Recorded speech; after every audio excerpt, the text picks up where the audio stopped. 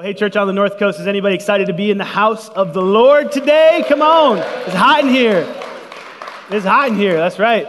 Well, hey, listen, we're gonna get into the Word today. Does anybody love the Word of God? Man, I love the Word of God. We're gonna get into it today, and I have a word from you. It's hot off the press. I'm really excited to share it with you. I feel like sometimes, you kind of sit on a word for a while, and the Lord's dealing with you with things, and other times I feel like the Lord just drops these little bombs on you and then just moves on, and it's like, what in the world? And so the Lord dropped a bomb on me this week, and I'm gonna drop it on you, and so we'll just have a good old time, okay?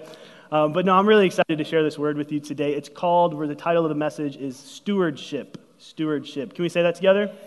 Stewardship. And we're going to deal about what it means to be a steward of the Lord. And we're going to get into Matthew chapter 25. Does anybody have their paper Bible with them? Wave your paper Bible at me if you have it. You know what's hilarious? I forgot mine at home. I was reading it this morning while I was eating breakfast, and I forgot mine at home. But if you have your paper Bible, amen, that's awesome. For all of us that don't have it, we'll pray for your continued salvation in the Lord, all that good stuff. But take your paper Bible or your electronic Bible with me to Matthew chapter 25. We're going to look at the story that Jesus tells as a parable. This story is probably familiar. You might have heard it one or two times. But it's a parable that Jesus tells. And we're going to read a little bit of scripture today, okay? We're going to read about 15 verses. But the Bible says this in verse 14. Jesus says, "For the kingdom of heaven is like a man traveling to a far country who called his own servants." His own servants. This is why I want us to see this. He didn't call somebody else's servants. He called his own servants. Is anybody in here a servant of the Lord? Wave at me if you're a servant of the Lord. So if you're waving at me, he's talking to you. He's talking about me, right? This is those who call themselves belonging to the Lord. He called his own servants, and he delivered his goods to them. Whose goods did he deliver? Oh, good. You guys are smart. Listen, they weren't your goods, they're his goods, right? He delivered his own goods to them. To one he gave 5 talents, to another 2, and to another 1, to each according to his own ability, and immediately he went on a journey. So if you're ever like me, I've always felt bad for the 1 talent guy. Did anybody else feel bad for the guy that got 1 talent? Come on, that's kind of messed up. Jesus, you gave that guy 1 measly talent? And I've always felt bad about that until I learned what a talent was. So essentially what a talent was is it was equated to about 6,000 days worth of work. 6,000 days worth of work. And so if you break that down to our culture, our day and age, right? So what Jesus was talking about a talent, he's talking about 800 weeks worth of employment. Or we can break it down even further, and it equates to 16 and a half years of work. That's a lot of money. Do you know how much it is? It's around, if the average American makes about $70,000 a year, that number is about $1.1 million. So how many people don't feel bad for the 1 talent guy anymore, right? You're like, no, you got $1.1 million. I don't feel bad for you anymore. But Jesus is using this extravagant amount of money to prove and to show this example about the kingdom of God. What they say about the talent is that the talent consists of about 50 to 80 pounds of gold or silver. Oh my goodness, that's a lot of money, right? And so when we look at this story, we have to ask the question, Jesus, why did you use an astronomical amount of money when you were talking about this? Do you know why? Because this isn't about money. I love what Pastor Kyle just said. It's not about money, it's about trust. And in this parable, although we use it to talk about stewardship of money and stewardship and how you run your finances, this is the truth. Jesus was talking to a bunch of people that would never see not even 1 talent in their whole life. They would never have this much money. So this parable is not about finances. This parable is about the kingdom of God. Even if you rewind a few chapters, in Matthew chapter 18, Jesus tells another story about a talent. And he tells this story about a servant who owed the king. The Bible says that this servant owed the king 10,000 talents. Now remember what we just talked about was a talent, right? Just 1. This guy owed the king 10,000 talents. Do you know how much that is? That's $10 billion. That's crazy, right? We have no frame of mind for how much money that was. And the Bible says that the king forgave him of his debt. Oh my goodness. You know, the Bible continues to go on and say that this guy who's been forgiven of his $10 billion debt tracked down one of his friends who owed him 100 denarii. So a denarii was 1 day's worth of work. So this guy essentially owed him about 3.5 months worth of wages, which equates to, again, we drop in that $70,000 a year figure, we're looking at anywhere between $10,000 to $18,000, right? That's a lot of money, but that's not unreasonable. That's not $10 billion, that's no different. What was Jesus saying in this parable? He was saying that you owed God an unpayable debt.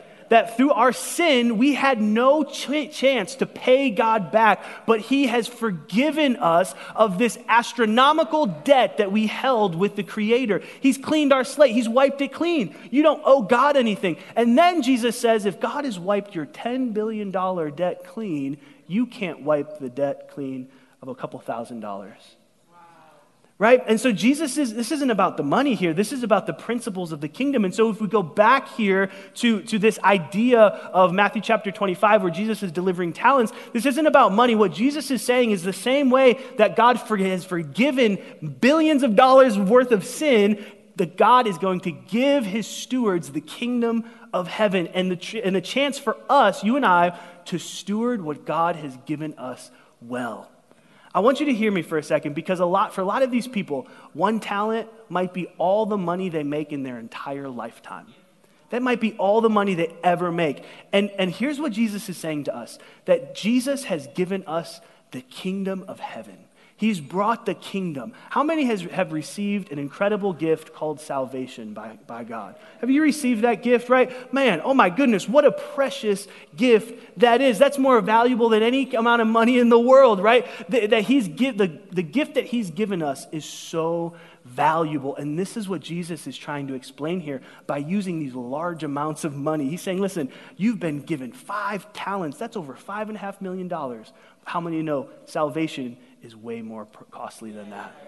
And so this is what Jesus is using here to help us understand about stewardship. And it goes on to say this in verse 16. Then he who had received the 5 talents went and traded with them and made another 5 talents. And likewise, he who had received 2 gained 2 more also. But he who had received 1 went and dug in the ground and hid it. That word hid literally means to keep secret. So he took this incredible gift of the kingdom of God and he buried it. His Lord's money. After a long time, the Lord of those servants came and settled accounts with them. Verse 20, it says, so he who had received 5 talents came and brought 5 other talents, saying, Lord, you delivered to me 5 talents. Look, I have gained 5 more talents besides them. His Lord said to him, well done, good and faithful servant. You were faithful over a few things. I will make you ruler over many things. Enter into the joy of your Lord. What a sentence. Man, that's so powerful, right? That's so amazing. It says, so he who had 2 talents came and said, Lord, you delivered me 2 talents. Look, I gained 2 more talents beside them. His Lord said, well done, good and faithful servant. You have been faithful over a few things. I will make you ruler over many things. Enter into the joy of your Lord. Verse 24 goes on to say, then he who had received the 1 talent came and said, Lord, I knew you to be a hard man, reaping where you have not sown and gathering where you have not scattered seed. And I was afraid and went and hid your talent in the ground. Look, there you have what is yours. Now, let's just put this in context, right? You're going away on a trip. You give your friend $1 million. You come back and they say, here's your $1 million back. Nobody's upset at that, right? I'm like, okay, cool. At least you didn't lose it, right? That would be a problem if I come to get my money and you're like, I don't have any money. Like, you don't have anything? I gave you $1 million and you have nothing? Oh my goodness. No, that's not what this guy said. He said, here, I have exactly what you gave me, God. You gave me this and I produced the exact same thing back, right? Anybody in this room, no one in this room is mad at that. But look at what the Lord says this guy did. In verse 26, he says this, but his Lord answered and said to him, you wicked and lazy servants. Oh my goodness. You wicked and lazy servant. You knew that I reap where I have not sown and gather where I have not scattered seeds. So you ought to have deposited my money with the bankers, and at my coming I would have received my own with interest. So take the talent from him and give it to him who has 10 talents. What? That's ruthless, Jesus. Why are you so mean? Let me share this with you. I've seen over the scriptures that Jesus has a low tolerance for poor stewardship. I want you to hear this. He has a low tolerance for those who fail to take what is given to them and produce something with it. Here's what the Bible says. We're not going to go there, but the Bible says that Jesus walks by a fig tree. And he notices, he wants a little snack. He goes to grab a fig. He notices that this fig tree didn't bear any fruit. The Bible goes out of its way to let you and I know that it's not the season for figs. And so Jesus has no right to be angry because that fig tree shouldn't have had figs on it. But what Jesus does is he curses the tree and the tree dies. Why? Because he doesn't have tolerance for fruitlessness. And so in the kingdom of God, we have no options. We have to be fruitful. And we're going to get into this a little bit today. I'm trying not to get ahead of myself. But verse 29 says this, "For to everyone who has, more will be given, and he will have abundance. But from him who does not have, even what he has will be taken away. And cast the unprofitable servant into the outer darkness. There will be weeping and gnashing of teeth." Oh my goodness. That's an intense parable, right? Are you all okay? We good out there? So I'll take a deep breath. Man, that's an intense scripture, but what I want us to understand here is that the Lord has called us to stewardship, to be good stewards of what God has given us. How many want to be a good steward of what God has given you, right? I want to be like those first two individuals where at the end of all things, I come to the Lord and I say, "God, you gave me all of this. Here's what I'm giving back to you." And his response to me and to you, because we're good stewards, he's going to say, "Well done, good and faithful servant. Enter into the joy of my rest." And so we're going to talk about what it means to be a good steward today. But before we get into it, do me a favor, bow your head, close your eyes, let's pray. Let's ask the Holy Spirit to join us. Holy Spirit, we thank you so much for who you are and what you've done in this place. We thank you, God, for your word right now. We just, come on, thank him for his word. Aren't you grateful? Thank you for your word. We find so much joy and delight in your word, God. Just as Isaiah chapter 66, verse 2 says that we tremble at your word, God. And so today, right now in this moment, we hold your word above all else. We ask, Holy Spirit, that you would bring the spirit of wisdom and revelation into this room, that we will know you and see you, that when we come into this place, we don't just hear a good message or good music, but we leave different because we've met the King of glory. So Jesus, would you reveal yourself to us today? In your name I pray. Everyone said, Amen. Amen. Here's the idea I have for you today, okay? If you don't remember anything else, I want you to remember these 3 words, all right? Take a picture of the screen, write it down, whatever you have to do. Here's the idea. Everything is his. Everything is his.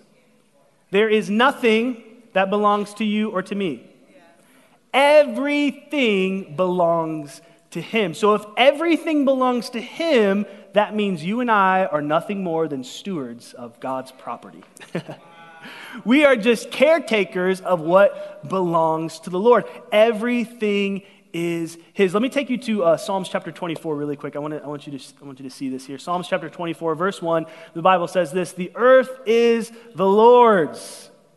Amen. All right, let's go home, right? That's about all we need to know. The earth is the Lord's and all its fullness, the world and those who dwell therein. If you didn't know already, I'm here to tell you that everything under creation, under the sun, even beyond the sun, the universe, the stars, the planets, the earth, the people in them, the oxygen in it, everything belongs to him.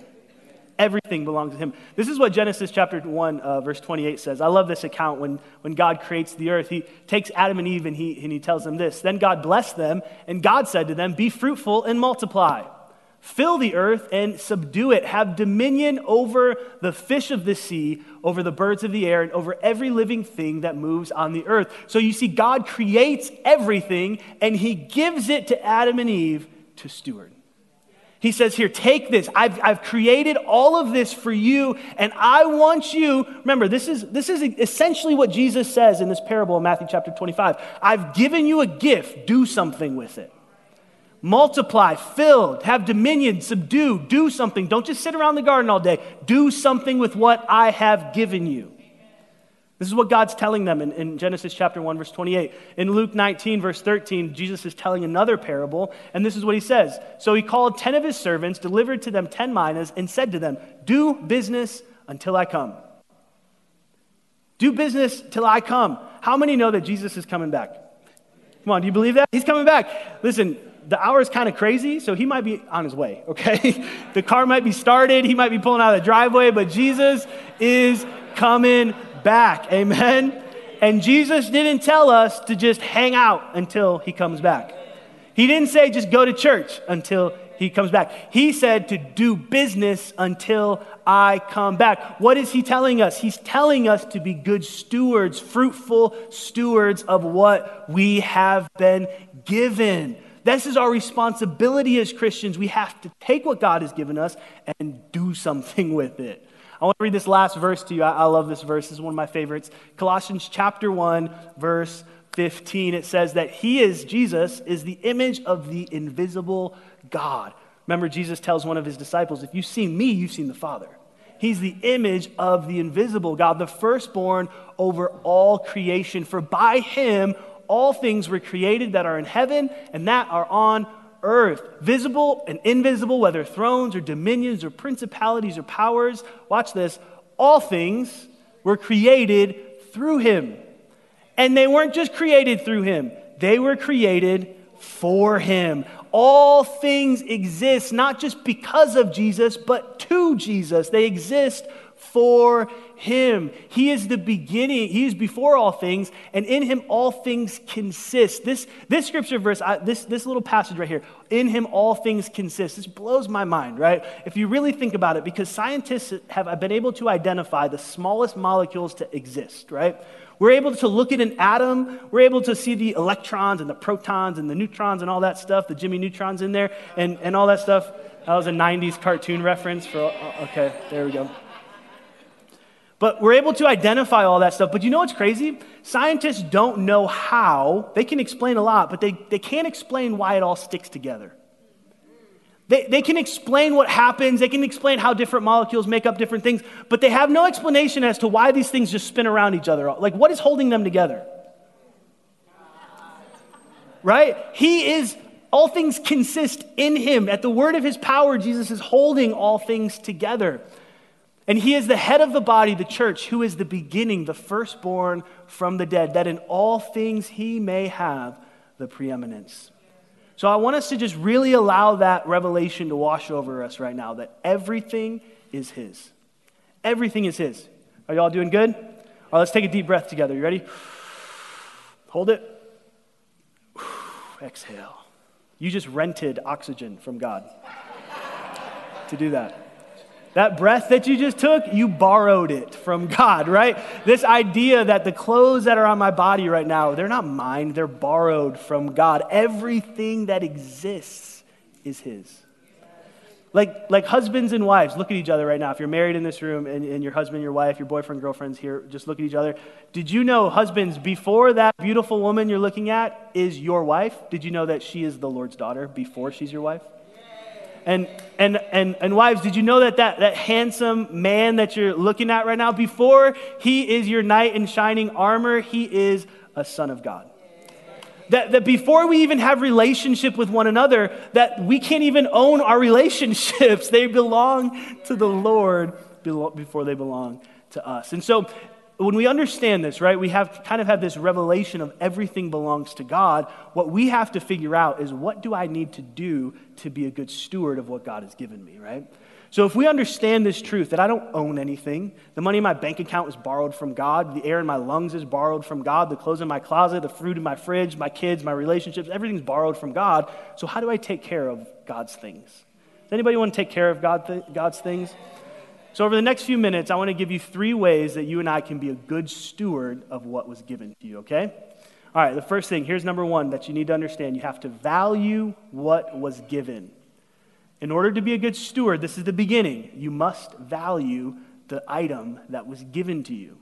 Has anybody, okay, be honest here, okay? I'm going to tell you to tell on yourself a little bit, but be honest. Has anybody in this room ever re-gifted an item before?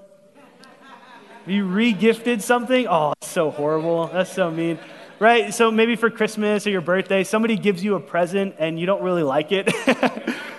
But you can't throw it away, right? Because that's rude. If somebody gives you something like a little cup and you're like, I'll never use this. You can't throw it away. So what happens is you take this cup or this item and you put it in the back of your closet, right? And it's just sitting in the back of your closet. And then one day your coworker's birthday is the next day. You don't have time to go to the store. You're like, oh my goodness, I got to find something in the house. And you go to the back of your closet and you grab that thing, right? Yep. And you just put it in a little bag. You say, here, I was thinking of you. I got this for you, right?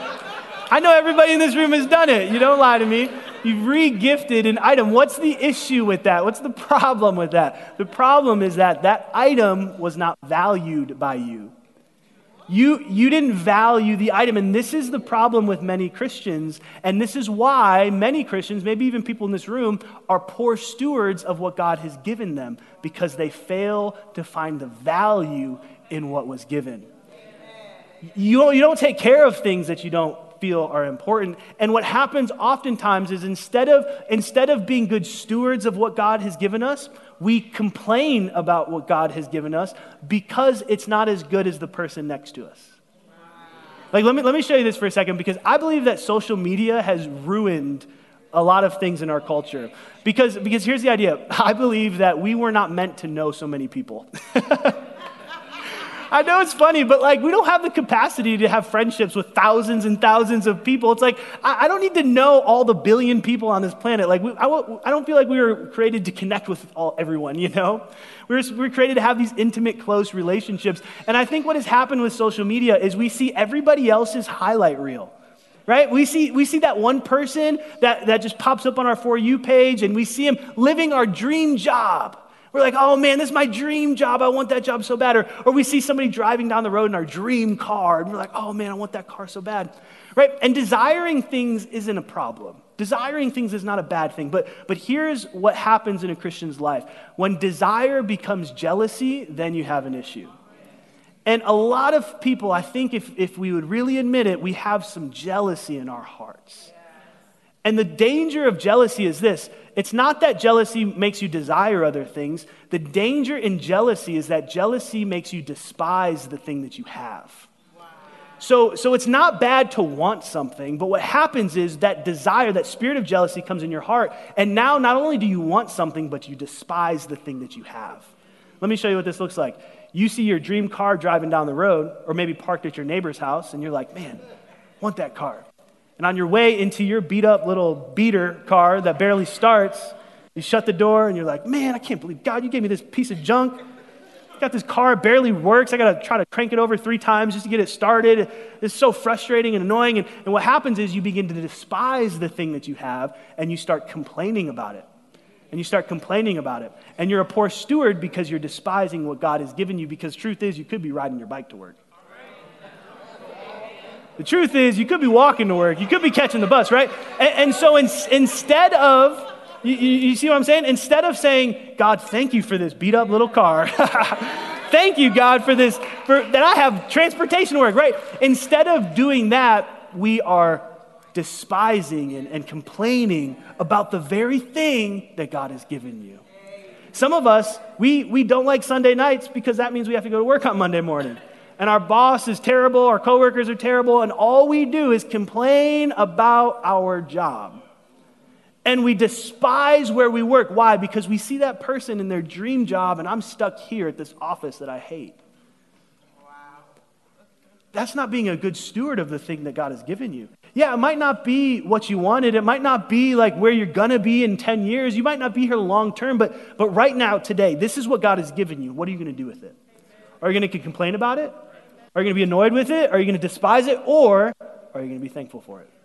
Because here's the truth. If you want to get rid of, let me say it this way. If you want to teach yourself to value what you've been given, here's the key. You ready? I want you to write it down. This is the key. Be thankful for everything. Be thankful. This is how you create value for what God has given you. You give thanks. This is what David says in Psalms chapter 100, verse 4. He says, enter into his gates with thanksgiving and into his courts with praise. And watch this. Be thankful to him.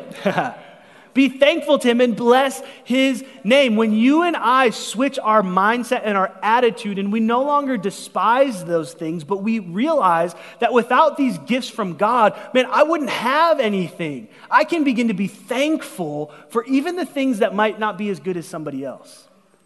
And you really hear me. We're going to go deep today, okay? We're going to kind of dive deep into this because I want to show us how dangerous jealousy and these things can be. Because husbands, specifically men, listen to me for a moment, because this is what happens oftentimes is what happens is you allow these just emotional, seemingly innocent relationships that with people that aren't your wife, with women that aren't your wife, and you allow yourself to connect with them. And you allow this little bit of desire to go toward that relationship.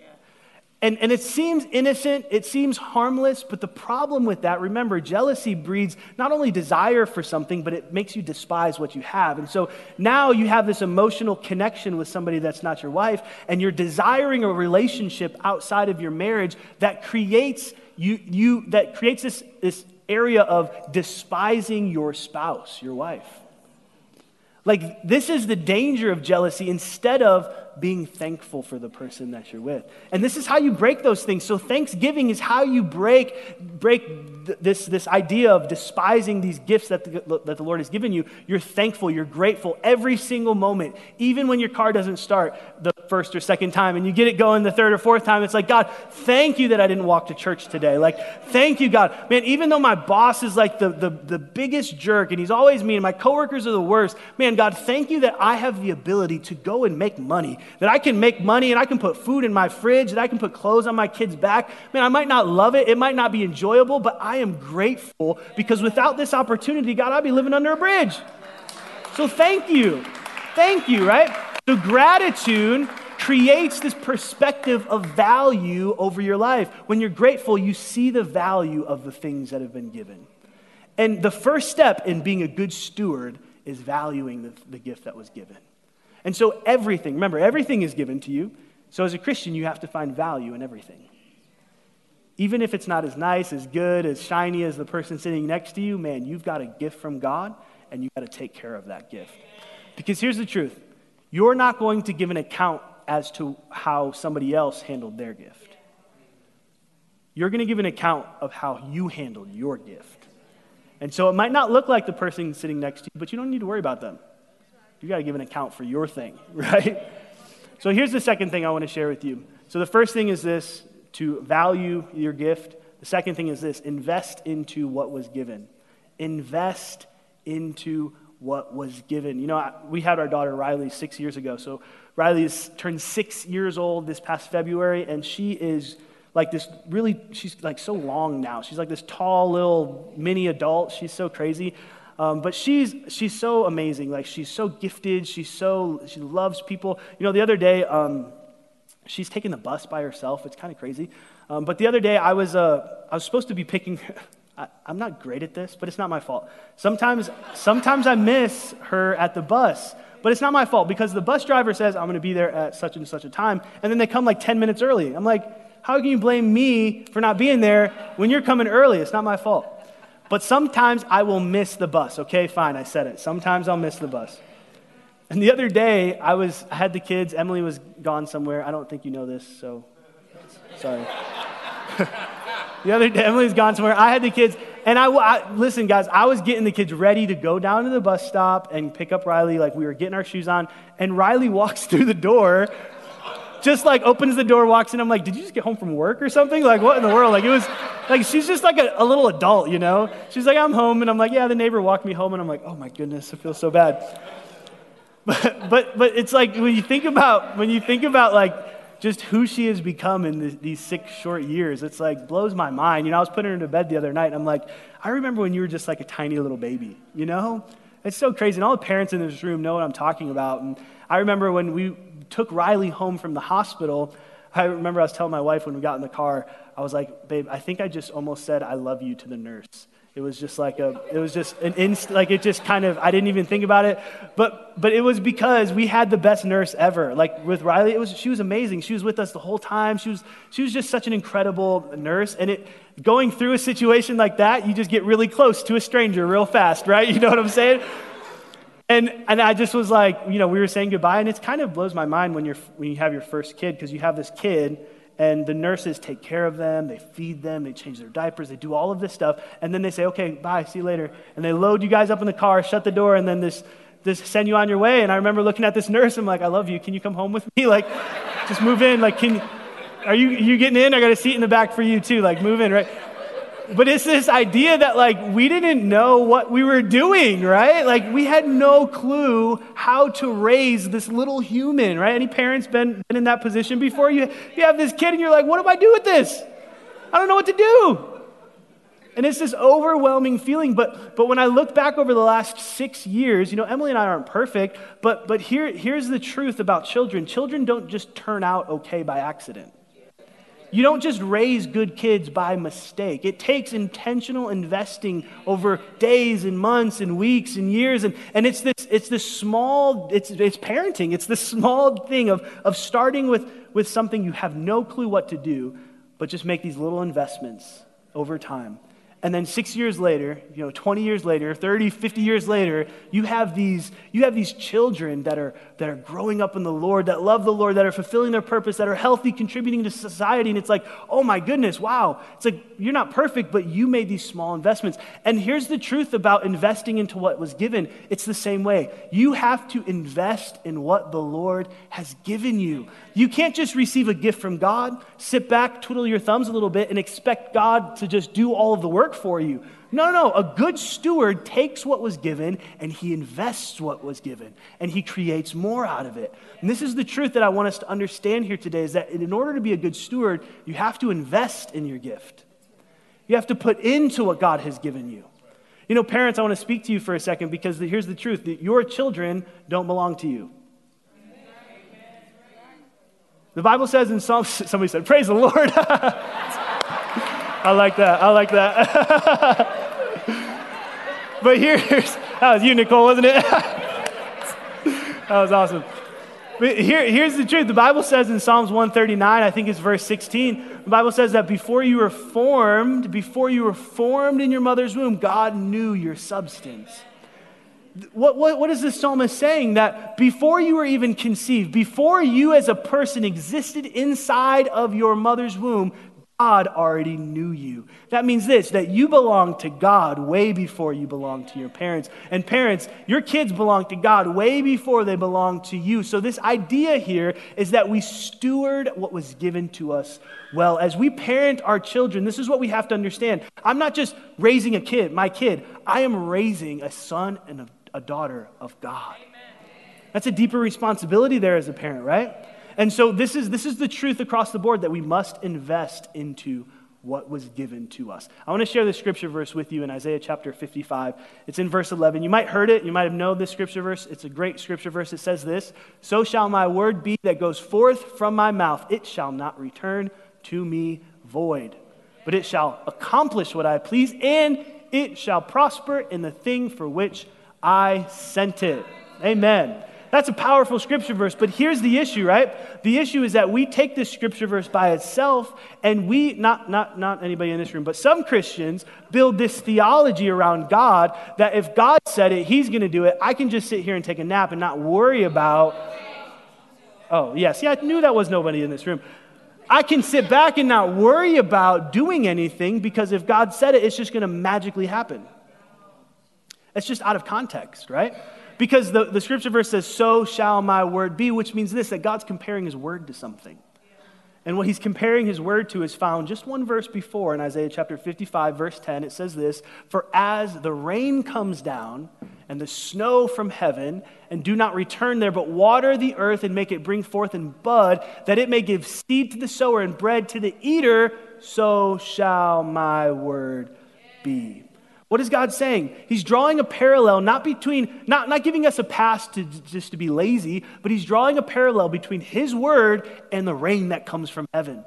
Because as the rain comes down, the rain doesn't come down and just force trees to come out of the ground, or force fruits or force vegetables to come out. What does rain do? Rain comes down and saturates and nourishes the soil which produces life out of that seed. This is what the word of God is like. God's not going to come down to your life like a puppet master and make make you be fruitful and multiply. No, God has given you something in a seed form, and it's up to us to cultivate that, to grow it, to invest in it, and to mature what God has given us. This is God's design for us. God will often give seeds, not fruit.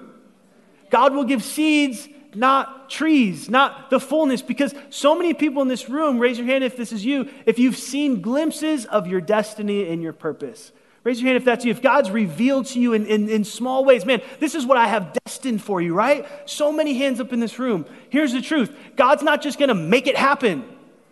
He's not just going to just boom, okay, you're living your purpose. No. What has he given you? He's given you a seed, and he's given you a vision.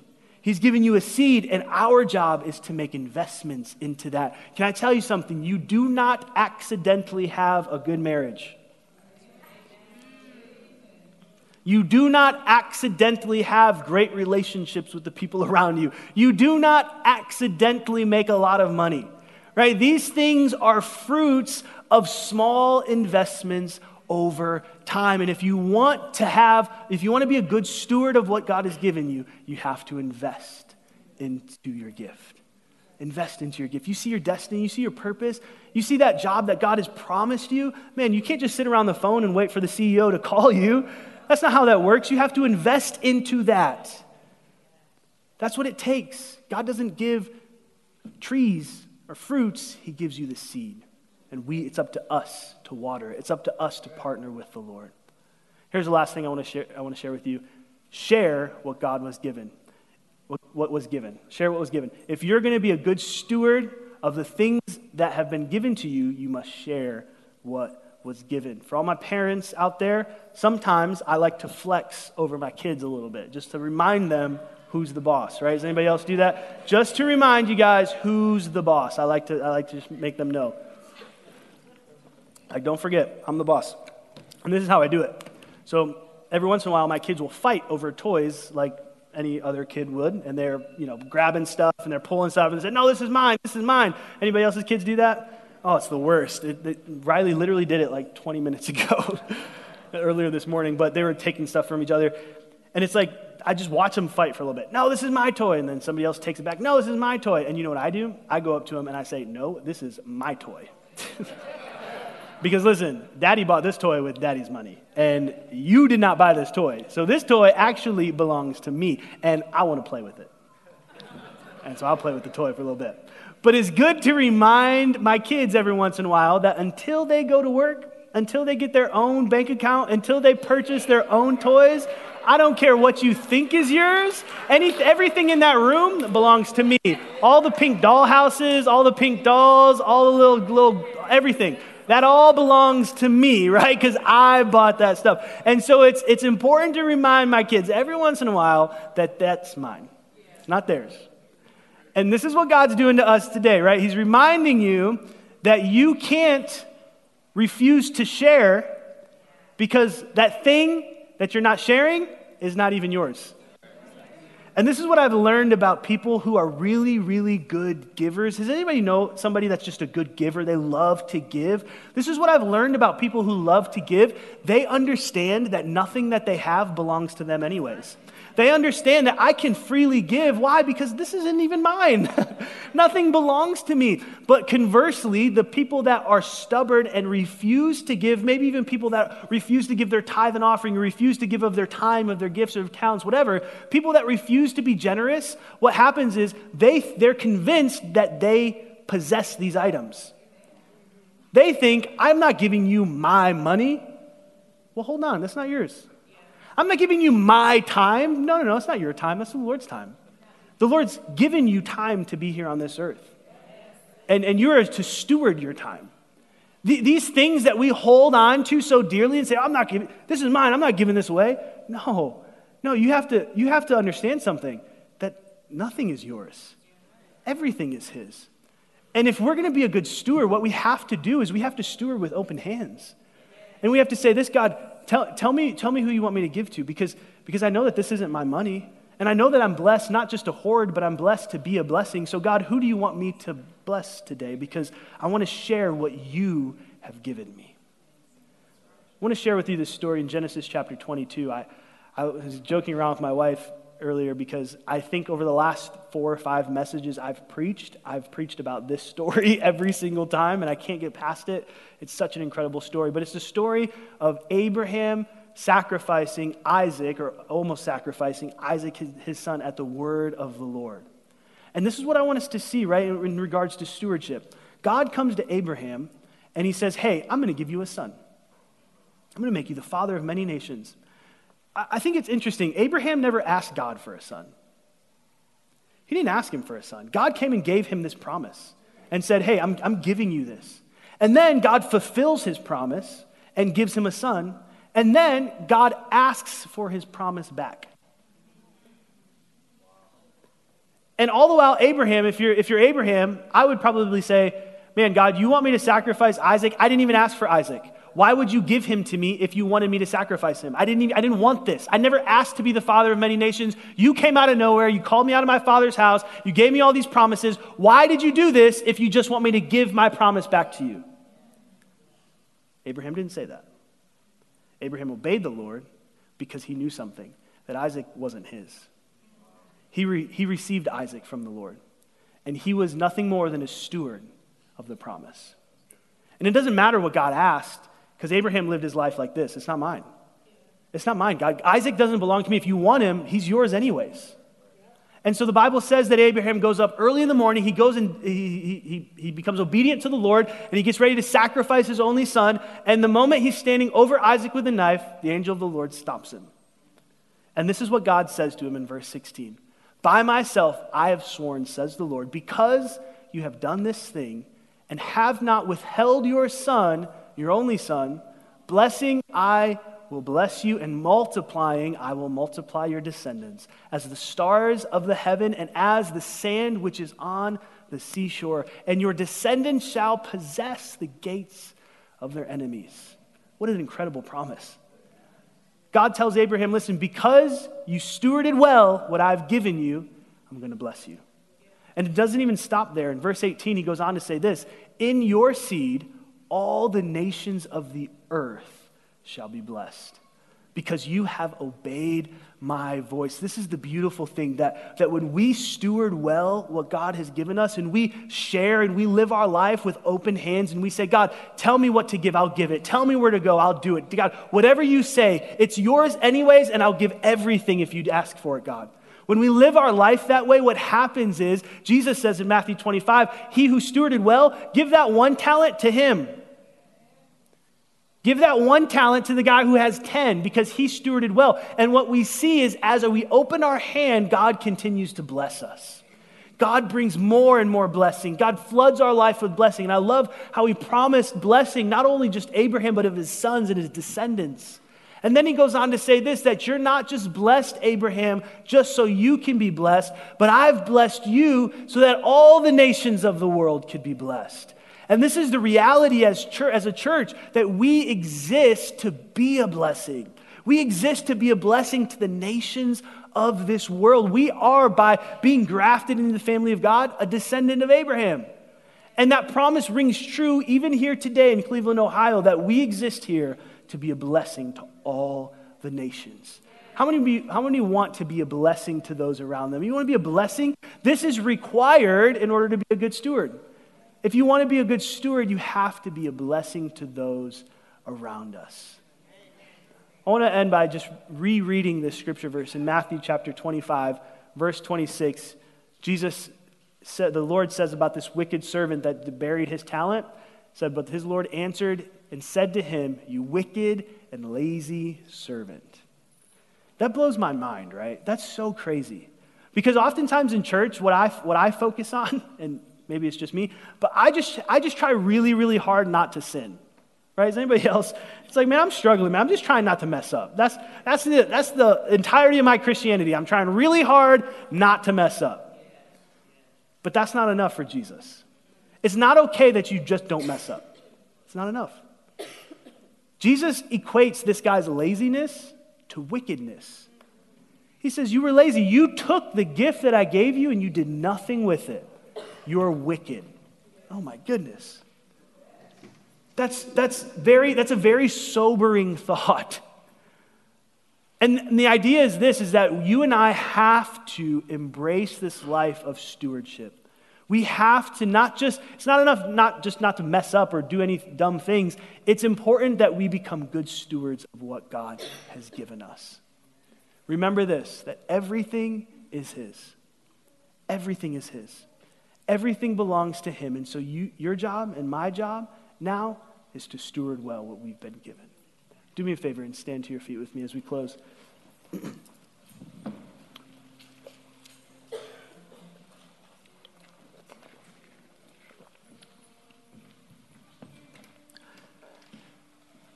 You know, my desire, my goal, my drive in life is that I would hear those words that Jesus said, not to this guy, but to the other guy, that he would say, hey, good and faithful servant, well done. You stewarded well what you've been given. Enter into the joy of the Lord.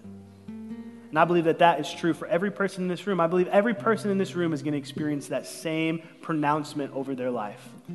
And so as we leave this place, the simple reminder from me to you, from the Lord really to all of us is this, that every breath that we take, every item that we have, every dollar amount in our bank, it's all his.